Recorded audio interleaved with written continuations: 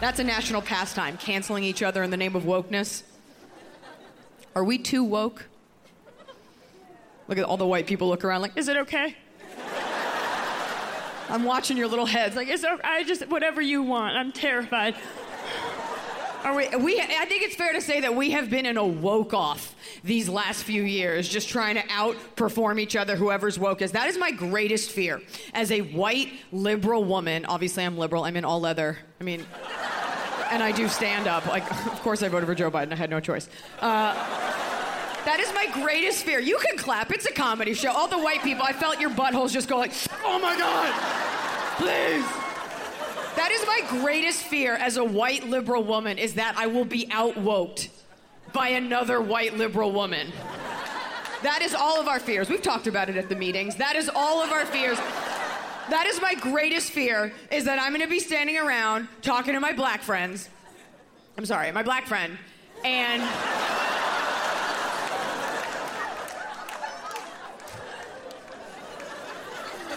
another white liberal woman is gonna come up. Another white liberal woman with my same face and my same bullshit fine arts degree from back east.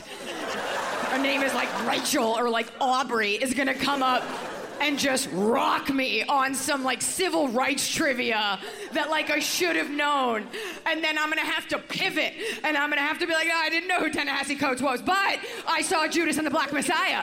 And then she'll be like, I saw it too, I went to the premiere. I'll be like, you lying bitch, there was no premiere. It was a digital release. And then to bury her in my wokeness, I will pivot harder. And I'll be like, you know, it's not just African Americans who feel marginalized, it's also Latino, which is different than Chicano, which is different than Hispanic, which is different than Latinx, a term that only white people use. I am the woke one. The wokest. That's the validation we want. Going into 2023, that's what every white person wants deep down, they won't tell you, is for a black person to come up to them, slowly, and to simply say, you're all right. That's all you want. That's all we want. And they've got to be black. I'm sorry. The darker, the better. I know. We can't say dark, because then cancel her. They've got to be black.